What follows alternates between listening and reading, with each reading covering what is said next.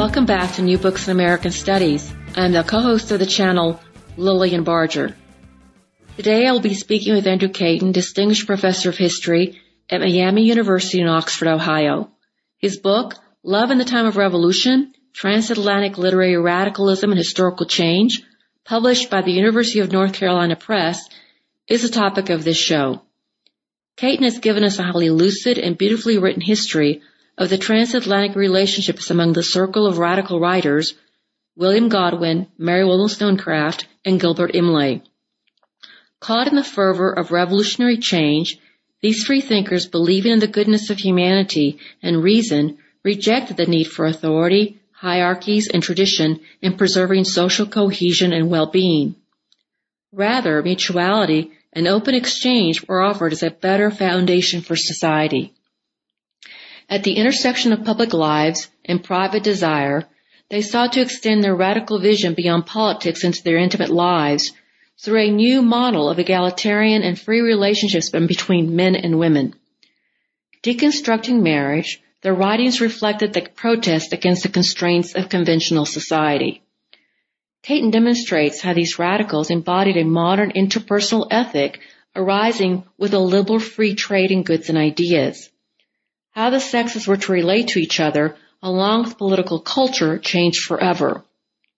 Differing gendered understandings of social commerce between men and women brought uneven consequences. Relationships founded on freedom, openness, and devoid of binding ties beyond reason and desire could also produce the fruits of a masculinist frame of mind, the tragedy of neglect, abuse, and abandonment experienced by women. Caton's portrait of Godwin, Wollstonecraft, and Imlay changes how we read them and how we understand our modern selves. Here is my conversation with Andrew Caton. Let me introduce you to the author, Andrew Caton. Andrew, welcome to the show, and thank you for sharing your thoughts with our audience. Your book has many literary qualities, reflecting the frame of mind of the people that you wrote about. It's beautifully written, and it was a joy to read. But before we get into all the issues that you bring up, all the ideas that you have in your book, I want you to tell us something about yourself, your background, and how you came to write Love in the Time of Revolution. Well, first of all, Lillian, thank you very much for having a conversation with me. I appreciate the opportunity to talk about you. And like any author, I appreciate the opportunity to talk about a book I worked on for many, many years by myself. I am a historian of early America, trained at Brown University in the late 1970s, and for most of my career have written about the history of the period right after the American Revolution, with a particular interest in politics and war and empire. So this book represents, Love in the Time of Revolution, represents a pretty major departure from the kind of scholarship that I had been writing up to this point in my life. Okay. So, but why this book? Since you've had a long career, you could have written a lot of different books. But if this is a departure, why did you depart from what you were doing before? Well, there's several reasons here. Some background, deep background, I guess you might call it. When I was an undergraduate at the University of Virginia in the early 1970s, and I came. For about 6 weeks, I was going to go to graduate school in 19th century British literature. I just always liked literature a lot. My father was a librarian. He used to read to me when I was very young. I don't know how many children, have children's books read to them. He read David Copperfield to me when I was, 2, 3 years old. And so I've always been very interested in that period, novels from the early 19th century, Jane Austen up through sort of Virginia Woolf, I guess. But it's always been fun. I took literature classes in college for fun. I just thought the idea that I would have to go to a class and read a novel a week and sit around a table for 2 hours and talk with other people about it was just about, this is a class. It never seemed to me that way. But ultimately, I became a historian because there's something about the structure of history that appeals to me. The fact that you have some information that is incontrovertible. You have dates, you have real people, and that kind of thing. So I was interested in became a historian and wrote history that I very much enjoyed writing and I'm very proud of throughout much of my career. But always in the back of my mind, there were a couple of things lurking. One was whether or not it was possible to use novels as evidence in a book of history, because they're made up. And a lot of my colleagues in my profession, scoffed at over the years the idea of well, you can't use a novel as historical evidence because it's not true. And historians obviously rely on evidence. The second thing that literature influenced me, because I've continued to read fiction, I probably read more fiction than I read history. I wanted to know if it was possible to write a history that had some of the sensibility and style of fiction. And I've been particularly uncomfortable in the last 15 years or so of my career with what historians do, which is, necessary and important, and I accept that. But like most people who write in the social sciences or even in the humanities to some extent, we have to categorize people. We have to put them in certain periods and certain kinds of identity and things like that. And that just struck me as being not fully representative of real life, which is kind of made up as you go along and doesn't make a lot of sense to you at the time. And so these two things came together in Love in the Time of Revolution, where I thought, all right, why don't I write a book in which I try and use fiction as evidence, and I try actually to use, as I said, the sensibility of a novelist in writing a piece of history. The particular topic I chose, which was to write about the relationship between this American adventurer, Gilbert Imlay, and Mary Wollstonecraft, the very famous late 18th century writer whose most famous book was A Vindication of the Rights of Woman, a writer who was largely ignored, of course, until she was rediscovered by feminist scholars, thank God, in the 1960s and 70s, and has received quite a lot of scholarly attention in the last 3 or 4 decades.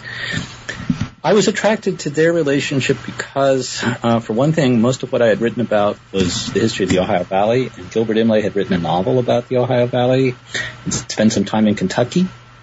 And so I knew a little bit about him, and I was curious about him. I wanted to write a book in which women were prominent players. My personal life has been such that I grew up in a family with 4 sisters, no brothers. I have 2 daughters, no sons. Spent most of my life with women, and I wanted to actually think about that. And then I wanted to write about different kinds of people. Most of my career I've written about people who are well-behaved.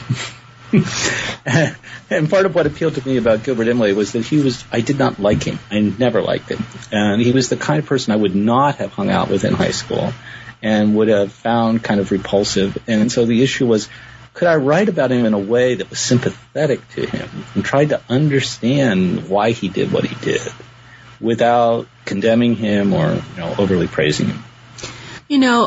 You're very successful in writing it as a piece of literature, history's literature, but you really bring the literary sort of qualities that sometimes is missing from a lot of history, and it's in your book. But let's look at what you're actually dealing with here. You said you have a very broad framework for these individual lives. Mm-hmm. Which is the revolutionary period, mm-hmm. when lots of revolutions are going on and everything is upside down or being turned upside down. A new politic is emerging, and your subjects are experimenting really with what this new politic would mean in interpersonal, intimate relationships. Mm-hmm. Exactly. I mean, we've known for a long time now that the second half of the 18th century, in political terms, was a period of radical revolution. The American Revolution, the French Revolution, the Haitian Revolution, creation of new independent nations. Nobody disputes that. But one of the big developments, particularly in early American history and what we call Atlantic history over the last generation, has been in the field of cultural history and in the field of social history. And there's a great deal of interest in the quotidian, in daily life, and in emotion, and whether or not historians can actually deal with emotion in some way or another. I mean, for me, what was dissatisfying about so much of what I'd written was that I write about these characters and I quote them, but they always seem so rational and so fixed in what they think, because you're quoting letters or books or something that, they've revised and written and set out there. And you're right, enormous amount of scholarship produced by, let's just say non-white male historians over the last generation has turned our attention to questions of intimacy. Historians, when we write about empire now, tend to write about questions of intimacy, sexual life, marriage, race, children, and so on, and how people actually deal with each other. So I was attracted to that partly for professional reasons, but again, what I wanted to do was to try and give the reader some sense of how these individuals experienced revolution on a daily basis without really knowing how it was going to turn out.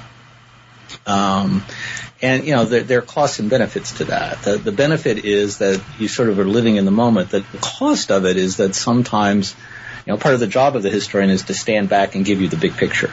And so one of the biggest struggles I had in writing that book was to try and balance, the part about writing them about them on a daily basis was pretty easy, actually.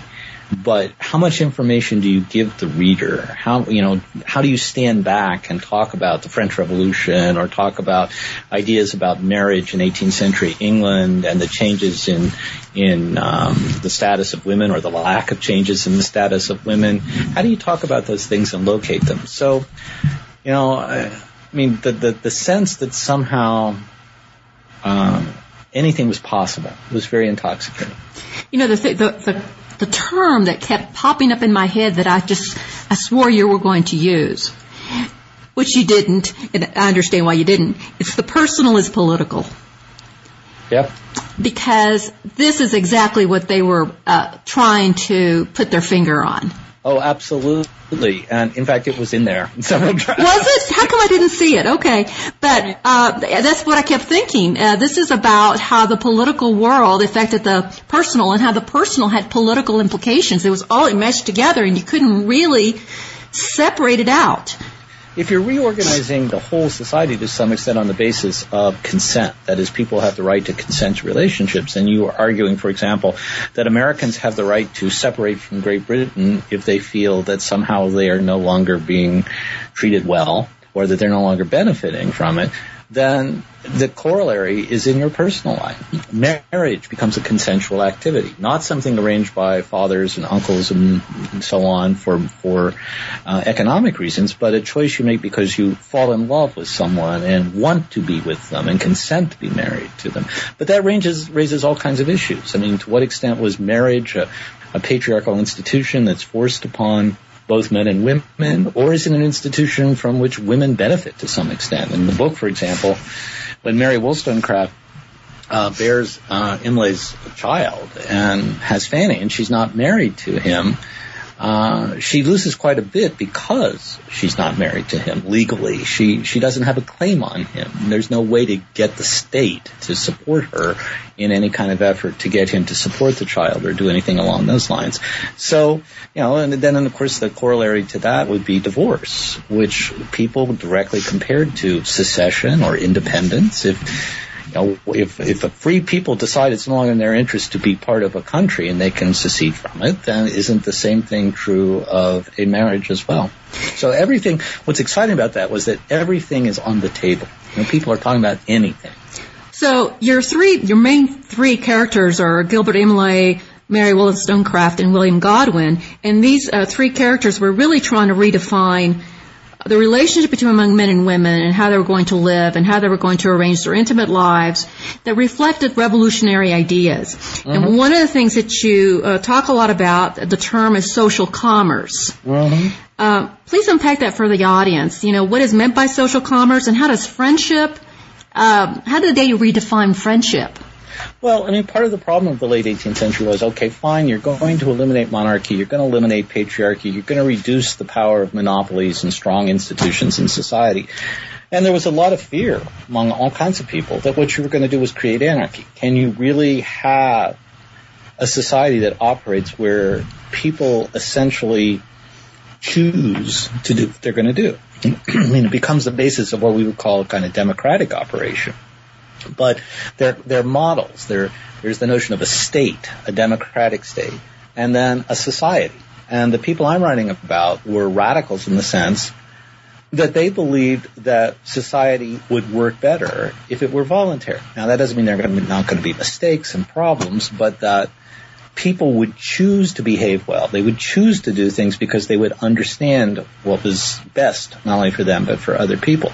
The term social commerce comes from the idea that they did not think of themselves and did not understand freedom to be the right to do whatever you wanted to do, or to go off and be by yourself and be an individual, and this is what I want.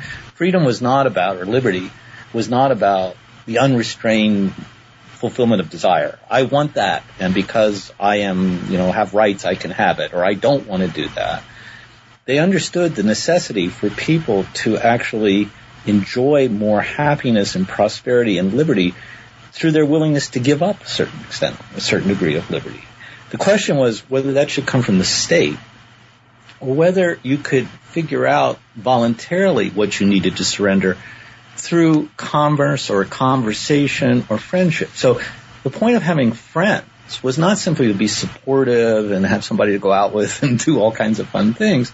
A true friend was one who said to you, I think your imagination's getting out of control here.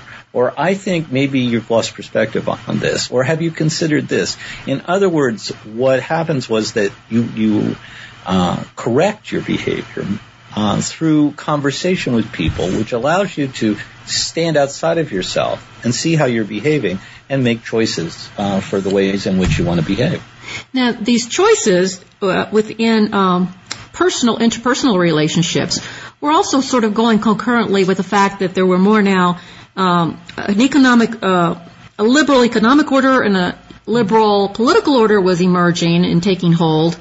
And so this was the parallel within interpersonal relationships of free exchange, interdependence. Right. So like, for example, when you think about Adam Smith, who was one of the great political economists, philosophers of the 18th century, and his most famous book is The Wealth of Nations, and often cited by people today as an example of markets and the way in which governments should not interfere in the operation of markets. And, he was famous for talking about competition and profit and so on. What I'm talking about, and what other historians have talked about, whom I'm drawing on, is to understand Smith in an 18th century context, and also to write not just about the Wealth of Nations, but about one of his other major works, which was the Theory of Moral Sentiments, in which he argues that we are all selfish, but one of the ways in which we learn how to function as social creatures is through what he called sympathy. And sympathy is not empathy, I feel bad for the person. In fact, sympathy really is not a feeling for the other person at all. It's all about you. You imagine yourself or identify with another person's situation and see how they behave. And then that allows you to learn from their experience. To some extent, novels function that way. What you're doing is you are reading something and becoming engaged in another person's life that's not even real. And you may care about them. You may cry when somebody dies or be happy when something good happens to them. But the 18th century idea would be fundamentally you're essentially in a social laboratory. You're watching human beings behave. You're looking at the consequences of their actions and the choices they make. So that reading is like talking to a friend. And characters in books become like friends. So you learn that. I mean, the most famous example of that for many people today would be Jane Austen. The importance for young women of reading something where characters they could identify with are choosing husbands and understanding, well, if I do this may happen. That it is learning from their experiences is what I'm trying to say. So social commerce is a critical idea, and I think it goes against what a lot of people think about the 18th century, which is the American Revolution. So we're not arguing that society, the thing was everybody should be free and do whatever they want to do. Instead, it was arguing that people should have the freedom to choose within a web of relationships, within a context where your friends and your relatives and other people say, maybe that's not a good idea. Now, Edmund Burke was sort of the nemesis to your group of subjects. Yep. And he responded very forcefully to them. Mm-hmm. And one of the things he said was a revolution in sentiment is happening, in manners, in moral opinion. Talk to what was the pushback against this vision that your subjects had on how to reorder intimate relationships and marriage and family and community? A lot of people thought it was a pipe dream. It's just pie in the sky kind of, a bunch of crazy people imagining that somehow or another human beings can regulate their own lives. And Burke, who was hardly, he's often thought of as a conservative. He was not a conservative in the way we think of people today, but he believed that history was human experience and institutions had developed for a reason, that marriage existed for a reason, and that churches were there and governments were there for a reason. And to just simply decide suddenly in, 1789 or 1776, we're going to do away with stuff that human beings have developed over millennia, struck him as being socially suicidal, actually. And so people like Thomas Paine, who was a friend of Wollstonecraft's with, the rights of man, talking about people are born with certain rights or have certain rights and arguing that history is really about a fight to maintain those rights. Burke would have said, look, governments make mistakes, institutions make mistakes, but without those institutions, without respect for history, without a respect for all that our forefathers have done, you are essentially pretending that you can reinvent the world with every generation. And he just thought that was a recipe for disaster. Now, what happens in the case of Wollstonecraft and Imlay, and this parallels the French Revolution, is that Burke actually writes first in 1789, books published in 1790, Reflections on the Revolution in France, which was one of the best-selling books of the late 18th century. If I remember correctly, it sold more copies at the time than The Rights of Man did. But the French Revolution, so many people prove Burke's point, because what happens is a revolution for kind of a constitutional monarchy and so on ends up in the Reign of Terror, and so the king is executed in January 93, and it just seems like a bloodbath, and the whole thing seems to fall apart. Meantime, Wollstonecraft and Imlay's relationship, which starts in Paris, seems to do the same thing on a personal level. They meet each other, they fall in love, they start sleeping together, they don't get married. This is the new world. This is the new freedom to choose, and so on. And then she gets pregnant. And when she gets pregnant, he leaves her. And she, as a woman with no rights, with no real recourse, is sort of out there on her own. And there's no way to deal with this problem. So for many people, when they find out about Wollstonecraft's dilemma, they say, look, on a public level, this is where these crazy ideas lead. People having their heads cut off in the middle of the public square because there's no respect for any tradition or order or anything else. And in the case of Wollstonecraft, saying, you defy centuries of tradition, you refuse to get married, you sleep with a man just because you think it's a good thing to do and give in desire, and you can expect to end up being deserted with a child at your breast. What I noticed about your subjects also was the fact that the definition of what was social commerce, what friendship was about, what love was going to be, what free love was, real free love, and liberty, was very gendered. Mm-hmm. Gilbert Imlay had a very different idea of what their relationship was about and what this new ethic and intimacy was about versus what Mary Wollstonecraft actually believed. And she had a word, she really believed in interdependence, and she thought that what Imlay was doing was a sort of social death. Which please unpack that for us, because that was very interesting. What I mean is that she saw Imlay, and this was an attitude about Americans in the 1790s, that Imlay was trying to go through the world acting as if he was a kind of unrestrained id. That is, he was an American male, and it was his right to go around the world and pretty much do what he wanted to do. And that's what the revolutions of the late 18th century meant, was he was free. And he was free to explore and free to experiment and free to make money and free to move from woman to woman and all this other kind of stuff that he was doing. Whereas Wollstonecraft's notion was more of this social commerce notion I've been talking about. And she wanted not only a lover, but a friend. Somebody who would allow her to grow and develop and be part of him. So what she's talking about with social death is what that means, or I don't think she used that word, but I used that word, which was that by Imlay insisting that he was kind of this autonomous, independent white male from America, could do whatever he was pleasing to do, he had no relationships with anybody else that mattered. He was dead socially. I mean, he was alive physically, but that he had no relationships and therefore no support system we would call today, no monitoring, nobody to function in any way with him, in any way that was useful of all. My favorite line in the whole book, and for me the key to what I'm trying to say, is in a letter Wollstonecraft wrote to Imlay before the end of their relationship. And she talks about, I don't want to be dependent upon you. I don't want to be, what do I want? I want to be necessary to you. And that's my favorite line in the whole thing. And I think what it meant to me is this social commerce idea, this idea of friendship. I should be necessary to you as you are necessary to me. But there's a real idealism there because she wants it to be free. Yep. And she didn't want the constraints of the marriage institution or the church or whatever to set those boundaries. She want Imlay to do this freely, completely out of his own volition, right, and not to be constrained by any kind of duty, I think we would say, a sense of responsibility that was assigned to him by outside forces, outside the relationship. And so she was putting an awful lot of weight on their personal relationship to be able to hold it all together. Mm-hmm. And I think, in my judgment, she put too much weight on that.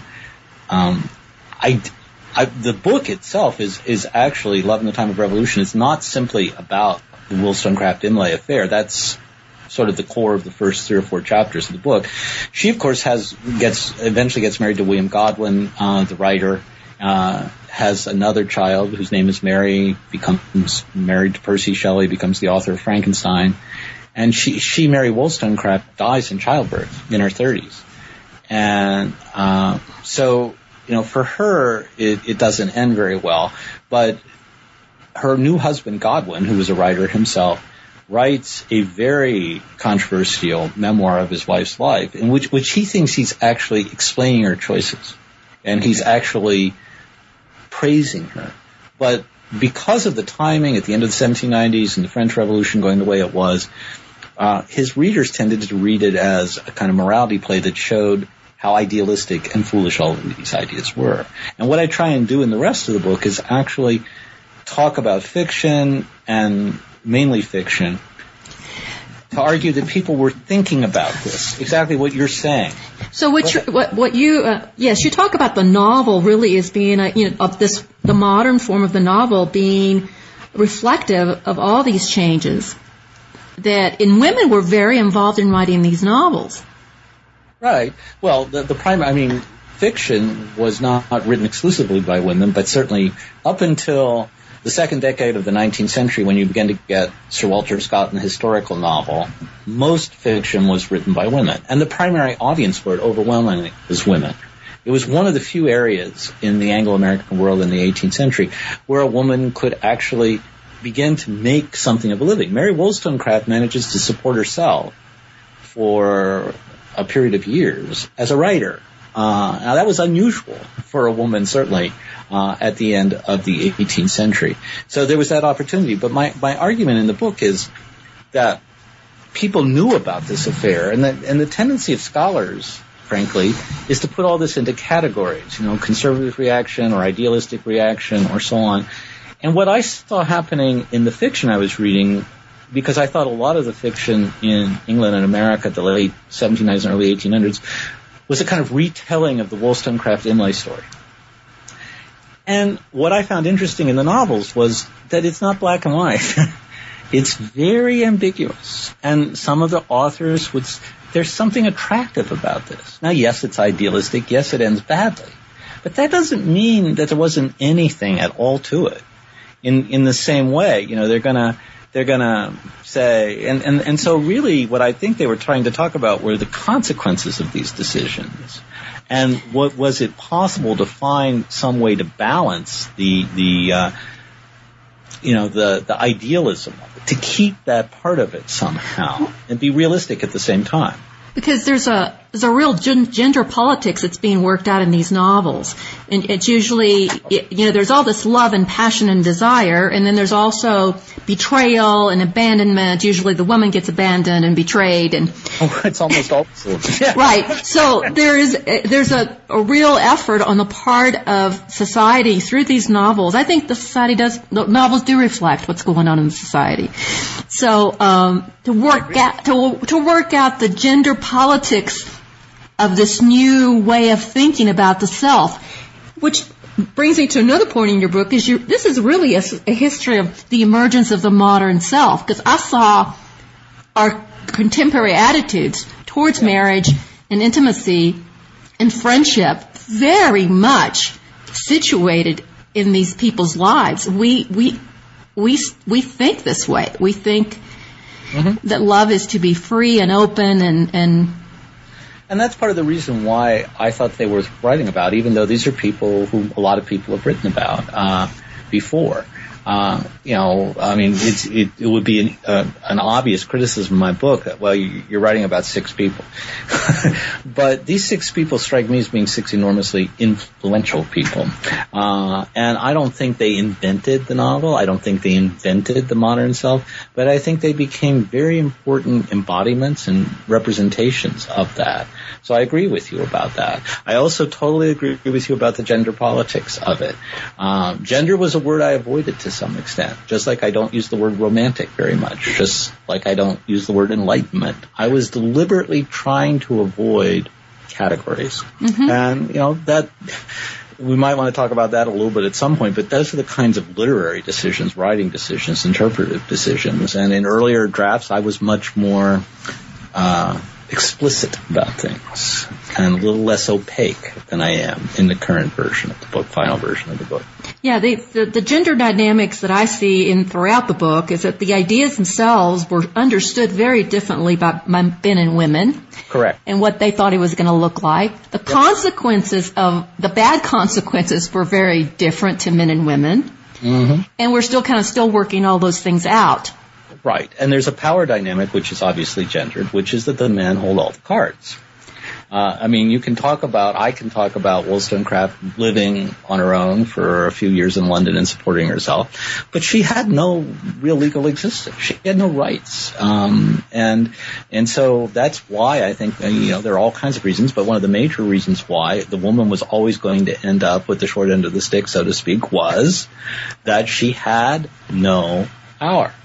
And these novels and Wollstonecraft stories make that clear. Here you have one of the smartest, most eloquent spokespeople of the late 18th century for the rights of women. And so she tries to put into practice some of the ideas she was talking about. And she ends up finding herself, confirming her indictment of society to a large extent, because there is almost no way for her to turn. So what's the point then? The point is that I think they found in writing and in reading with each other a way of dealing with that, a way of finding support with each other, identifying, sympathizing with other people's experiences. And I think fiction is a way for women to keep that gender dynamic alive and to talk about it and think about it, even in a period in which they are denied legal rights and political voting power and so on. Now, that doesn't mean, fiction makes them all powerful human beings. I'm not saying that. I'm saying that fiction becomes a way of managing your powerlessness or thinking about it. Now, her daughter, Mary Godwin Shelley, continues really her mother's legacy. She tries to really live out what her mother attempted and failed miserably to accomplish. So talk about Mary Godwin Shelley a little bit, and Percy Shelley, and they were very, very young. Well, yeah, ridiculously young. Percy Shelley, to some extent, began to think of him as a kind of very, very smart, talented version of Imlay. He's taking full advantage of his gender privilege. And he leaves a wife and a child in order to run off with Mary Godwin, becomes his wife Shelley, and is Mary Wollstonecraft's daughter. He's not one of my favorite people. On the other hand, and Mary Godwin, when she decides to go off to France with him, is deliberately trying to attach herself to her mother's legacy. And one of the things I try and do in the book is to talk about how they're reading Wollstonecraft as they leave London and as they go to Paris. But I also tried to highlight in a literary sense the contrast between Paris when they get there to what it had been when her mother and Imlay had got together, where it's just full of possibility. And when Shelley and Mary Godwin get to Paris, it's a city in ruins. It's a conquered city. The dreams of the 1790s are gone. And I guess, scholars are going to do disagree with me about this, but I still see Mary Godwin Shelley in her writings, not so much during her life with Percy Shelley, who of course dies very early in the 1820s, but in her novels trying to keep alive the kinds of questions and the kind of issues that her mother had talked about. It's a different context, yes. It's a kind of proto-Victorian context in a different situation for women. But I guess part of what I'm arguing about there is the idea that Wollstonecraft said what she said in the 1790s, and then because of her affair with Imlay, nobody paid any attention to her for another century and a half. I think a lot of women in the 1800s were actually paying attention to her. And again, I don't think that means, I don't see paying attention mean endorsing. I don't see paying attention meaning saying you made no mistakes. I think they were engaging with her ideas and found it useful to contemplate the kinds of things she was saying to her daughter. Right. The other thing, too, is this is transatlantic history. Yep. And Imlay is the prominent American in your book. And Imlay is a ugly American. Represents America well, right? He kind of embodies this coarse, commercial, capitalistic, imperialistic mindset, And I don't know if you emphasize that on purpose. If you were trying to make a point with Imlay being this representative of the American ethos, and how these characters were actually received in America, because Wollstonecraft's writings came to America pretty quickly. Yeah, and she and her second husband Godwin were actually well respected in America until people found out about her affair, and until Vindication of the Rights of Woman actually went through, was published in Philadelphia. People read it. Aaron Burr read it. It's cited by prominent Americans, Hamilton and others. I mean, people knew about it. They were reading it and thinking about it. It's only when they find out about her personal life. But you can't separate the political from the personal. And that's what I'm saying. I totally agree with that in that sense. But I think what fiction does to some extent better than history in this period is that fiction keeps the personal at the center of things. And so the novels that I write about that are written and read on both sides of the Atlantic. I'm not so, a lot of literary scholars for years, although this is not true so much lately, are always worried about, nothing worthwhile is written in America until you have an American literature. So until you get to Washington Irving and Fenimore Cooper and finally Ralph Waldo Emerson in the 1830s, then you have something worth reading. I think that's misguided. I think the writers and readers in America in the 1790s and early 1800s were actually engaging in the same kind of conversation with these English works. And they were reading English novels and writing like them. I don't think the issue there was independence from Great Britain. I think it was a transatlantic conversation about things like gender that cut across national lines, that a young woman in Philadelphia could read A Vindication of the Rights of Woman and understand it as speaking to her experience. And the fact that she was reading an English woman should not somehow say that there's no literary vitality going on in America because she's not thinking about it in terms of an American literature. And I just think there were a lot of these of these novels written and read for 10 or 15 years after the Imlay Wollstonecraft affair, in which people all over the Atlantic world were talking about these issues. Now, Imlay, like I asked, and I'm going to ask again. Go ahead. Was he as ugly as you present him? Or were you trying to make a point? Sometimes you can use a character like that to make a point about America. Is this your personal critique of American society or American thought? I'd say no. I mean, it's interesting that you say that I was so critical of him, because I just was talking to someone who thought I was far too kind to him. Oh. That I had been too easy for him.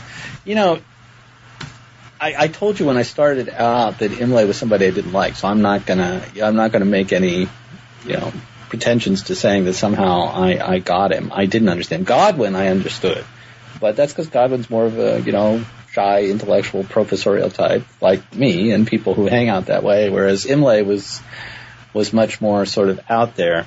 I think the big challenge writing about Imlay, and I if you're going to ask me what part of the book doesn't really work for me, it's Imlay. And maybe it's partly because of what you just said. But it's one of those rare cases in history where we know a lot more about the woman than we do about the man. Mm-hmm. Most of the time we're trying to guess what the wife or the daughter thinks. Because, the man is the writer or the politician or whatever it is. In this case, it's Wollstonecraft whose letters we have. It's Wollstonecraft's books we have. There's a whole industry of works on Wollstonecraft being published all the time. What do we know about Gilbert Imlay? Scraps of paper. Did he did write this book? He wrote that novel about, was it an Ohio Valley, set in the Ohio Valley? The immigrants. Was that part of his sort of utopian vision? And did Mary sort of fall for this because he was presenting this sort of utopian vision of we're going to go to the Ohio Valley and we're going to have this community and it's going to be beautiful? I think she saw him as someone who was buying into the kind of vision of a social commerce that she had. I think that's the interesting question, and you can't answer it. Was Imlay just a chameleon who was, as I sometimes thought, someone who sort of adjusted to wherever he was? Okay, this is what I have to do to get what I want here. Was he lying to her?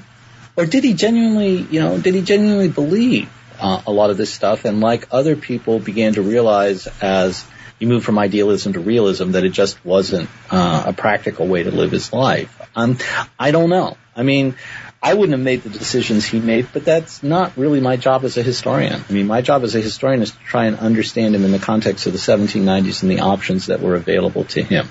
Anyway, to answer your question directly, no, I do not think he is representative of all Americans, and that's part of the reason why the fact that the books about that Wollstonecraft is popular in America and that people write about it and talk about our experience, I think is very important. There were a lot of people in America who condemned Imlay's behavior as much as people did in England. So, do I think that Gilbert Imlay represented a certain strain of men who interpreted liberty as license? I think I would probably go that far. But in terms of standing in for America, no, okay. It's just because he was the main American, or this. He's the main American, that is true. In your book, it just seems like, oh my goodness, the picture here of America is not too good. Yeah. What about this connection between love and liberty? Yeah. Talk to me about that. I thought that was very interesting. I'm not sure how you want me to go with that. Does liberty require love, and does love require liberty? Or can you love within constraints? Lillian, I'm going to give you an unsatisfactory answer to that, but an honest one. I don't know. And, this is part of being an author, I think, to some extent. You write a book, but you're thinking about this all the time, too. You are. You really are. That's one of the things I think that sometimes, one of the reasons I love writing so much. For one thing, it's a challenge to try and set yourself a goal, but for the other thing is, it's a way of thinking and considering. And I think the tension between love and liberty are at the core of the book, along with gender issues. And every day that I was thinking about this and writing this book, I was thinking about it. And how many times do you change your mind in the course of the book? It took me I worked on that book for about 10 years. I went through, I would say, 4 serious, distinct drafts because I couldn't get it to figure out. And at the end, I couldn't figure out how to end it. I could not figure out how to end it. And I'm just on and on and on. And then, I came into my office one morning and I had been thinking about Love and Liberty on my morning walk with the dog. And I just sat down and I wrote. And the last 3 or 4 or 5 pages of the book are what I wrote that morning, almost unedited. And I think that was not some great achievement. I think that was a distillation of 10 years worth of thinking about this problem and saying essentially what's going to sound to many people to be a Weasley answer, but I think it's a true answer, is that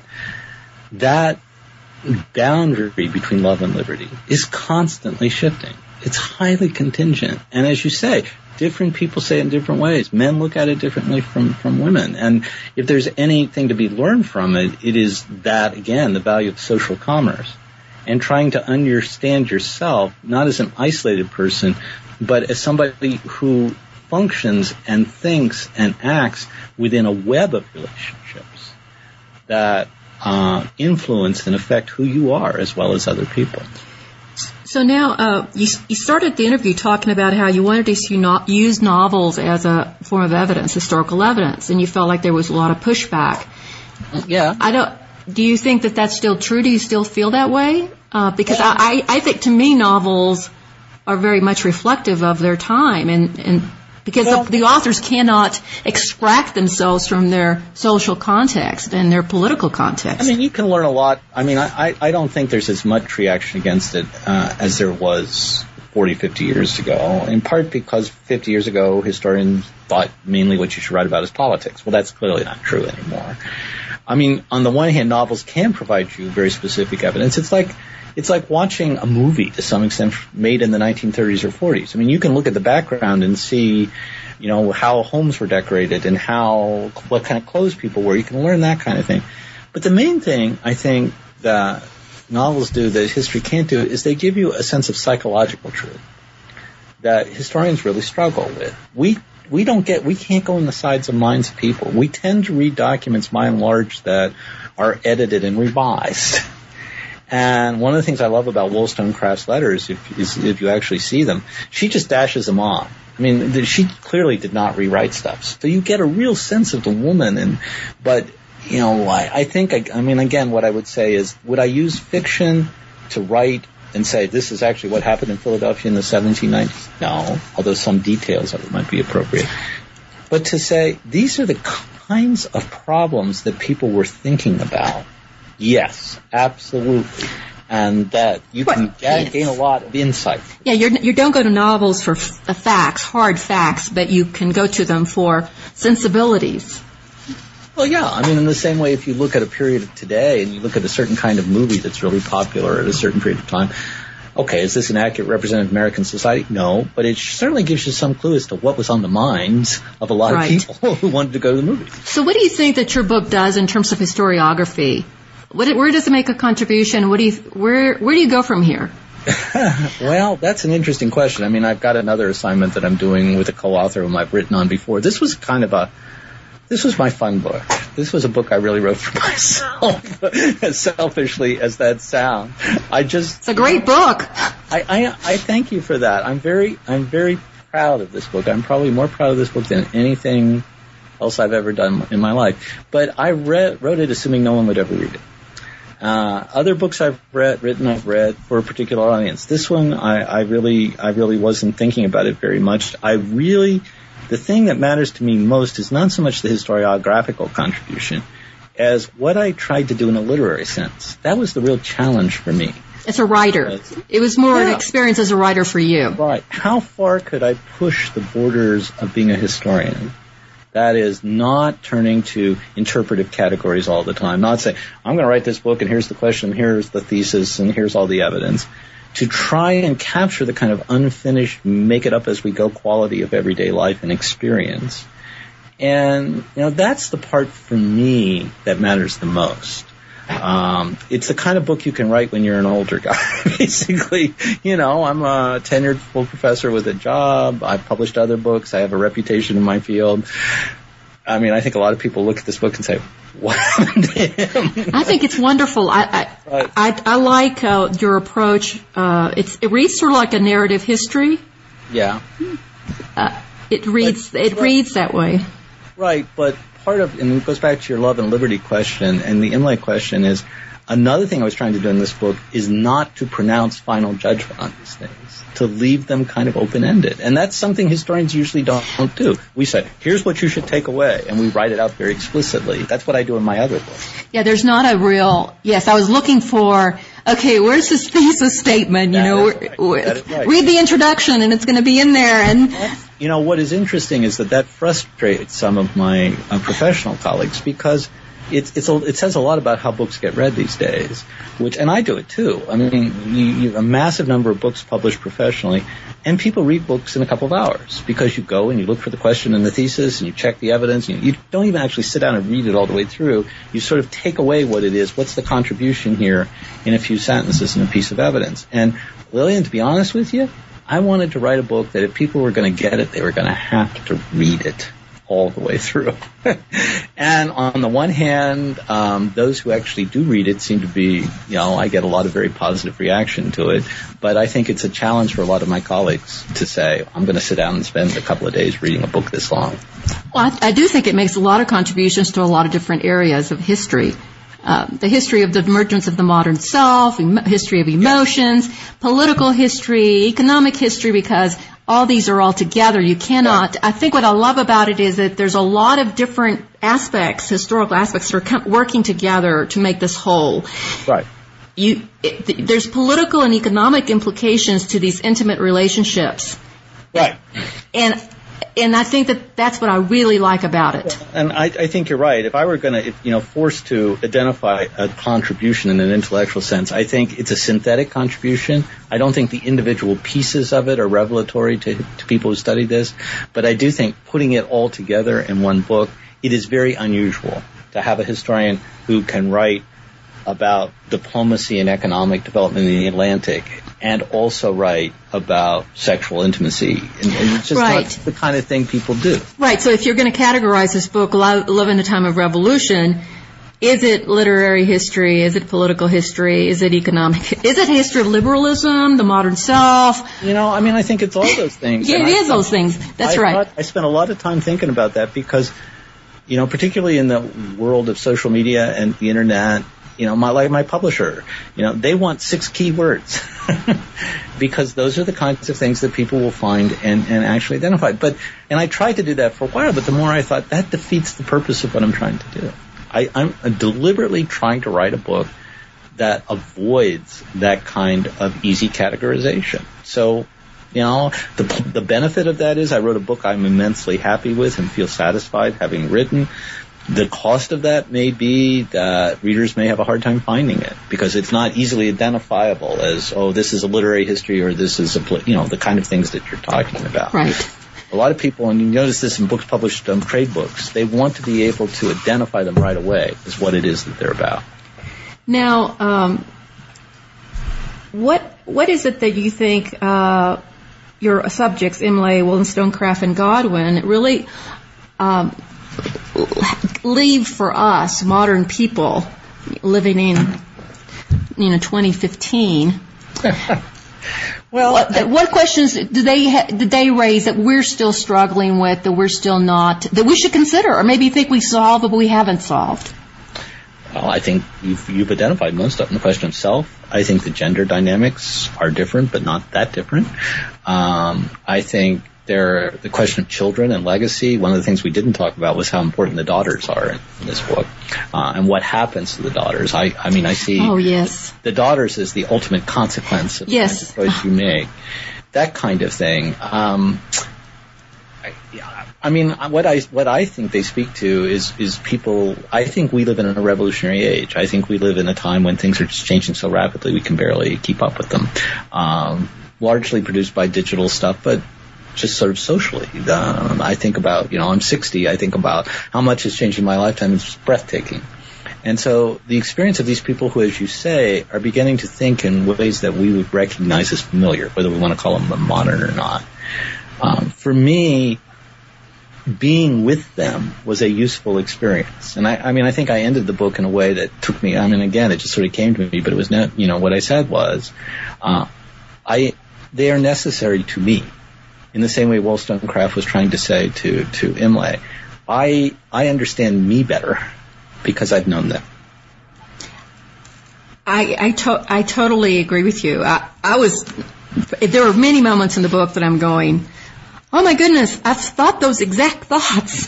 Yep. I'm totally with them on this one. And then of course, then you see the consequences, and then you go, well, wait a minute though, let's not go too far with it. So I don't think you don't do things because they're bad consequences. Right. Realize sometimes that you do things that may have bad consequences, but it is important to do it anyway. And that's part of what reading all this stuff is about. Yeah, I wrote a book once with a friend of mine on war, and somebody said, well, what do you want? People in the Pentagon to, have your book on the shelf and pull it down and say, and I said, no, what I really want them to do is to think about when you start a war, you're going to end up somewhere you had no idea that you were going to end up. Now, if you can live with that and you think starting the war is important enough to risk that, then you should go ahead and do it. And that's the same way I feel about the love affair I'm talking about. But isn't there's also a pushback there in these characters, their romanticism, and I know I was looking for you to say the word, but you never did, really. They're like, these guys are very romantic, and he's not saying it. Right. That's also pushing against another modern ethos, which is the idea that that humanity gains knowledge and gains scientific power, that we can control the consequences of whatever we choose to do. So there's another lesson there about no matter how much control we seemingly think we have, we don't. That we don't. Right. And I think there's a useful, if you're asking me if there's a moral for us today, I think that's the one that matters to me the most, is you can't not do things because it might not turn out the way that you want them to. You can't not do things because you can't control them. You do what you do, and you can do it with the best of intentions, but you have to realize that you're going to end up someplace likely very different from where you wanted to go in the first place. And you're going to have to take, or at least for me, you have to take responsibility for that, even though you might not have intended it at all to happen in the way that you did. So if one sees history as moral inquiry, yep. Do you see your work as being a moral inquiry? Yeah, I do. And that's probably saying that's going to make colleagues uncomfortable because, historians and we like to think of ourselves as somewhat detached. But for me, it's the same thing with teaching. Classes and books have to operate on several levels. And if there's not something at stake on an emotional and moral level, then I'm not sure why I'm doing what I'm doing. Right. Why do we study slavery? Right. Now, unless you think you have to think that there's a problem there to be solved, because if there's not a problem to be solved, there's no point in studying something. Well, I guess I would qualify it a little bit and say, I don't go into my classes and say to students slavery was bad, it was awful. No, I understand that. To start with. What I want to talk to them about is moral dilemmas. Right. Moral dilemmas that do not have easy answers. I still think that is one of the great values of a college education, is for people to come out knowing not that they have all the answers, or certainly not that they have vocational training, but that a lot of what you experience in your life is a dilemma. It is not a clear-cut yes or no answer. There were a lot of dilemmas in your book. Oh, yeah? No, lots of dilemmas. Now, absolutely. Andrew, you've been really generous with your time, but I have one final question. What are you working on now? What do you hope to do in the future? Well, this is going to sound completely crazy, but my collaborator, Fred Anderson, at the University of Colorado, with whom I wrote a book called The Dominion of War that Viking published about 10 years ago. We've been contracted to write the colonial volume in the Oxford History of the United States. Oxford University Press publishes this series, big, huge, fat books on. So we are writing a history of the period of the late 17th century up through the origins of the American Revolution. And we're having a lot of fun doing doing it. Another weird thing I do as a historian is I love to collaborate with people. Probably because I'm into social commerce, I would guess.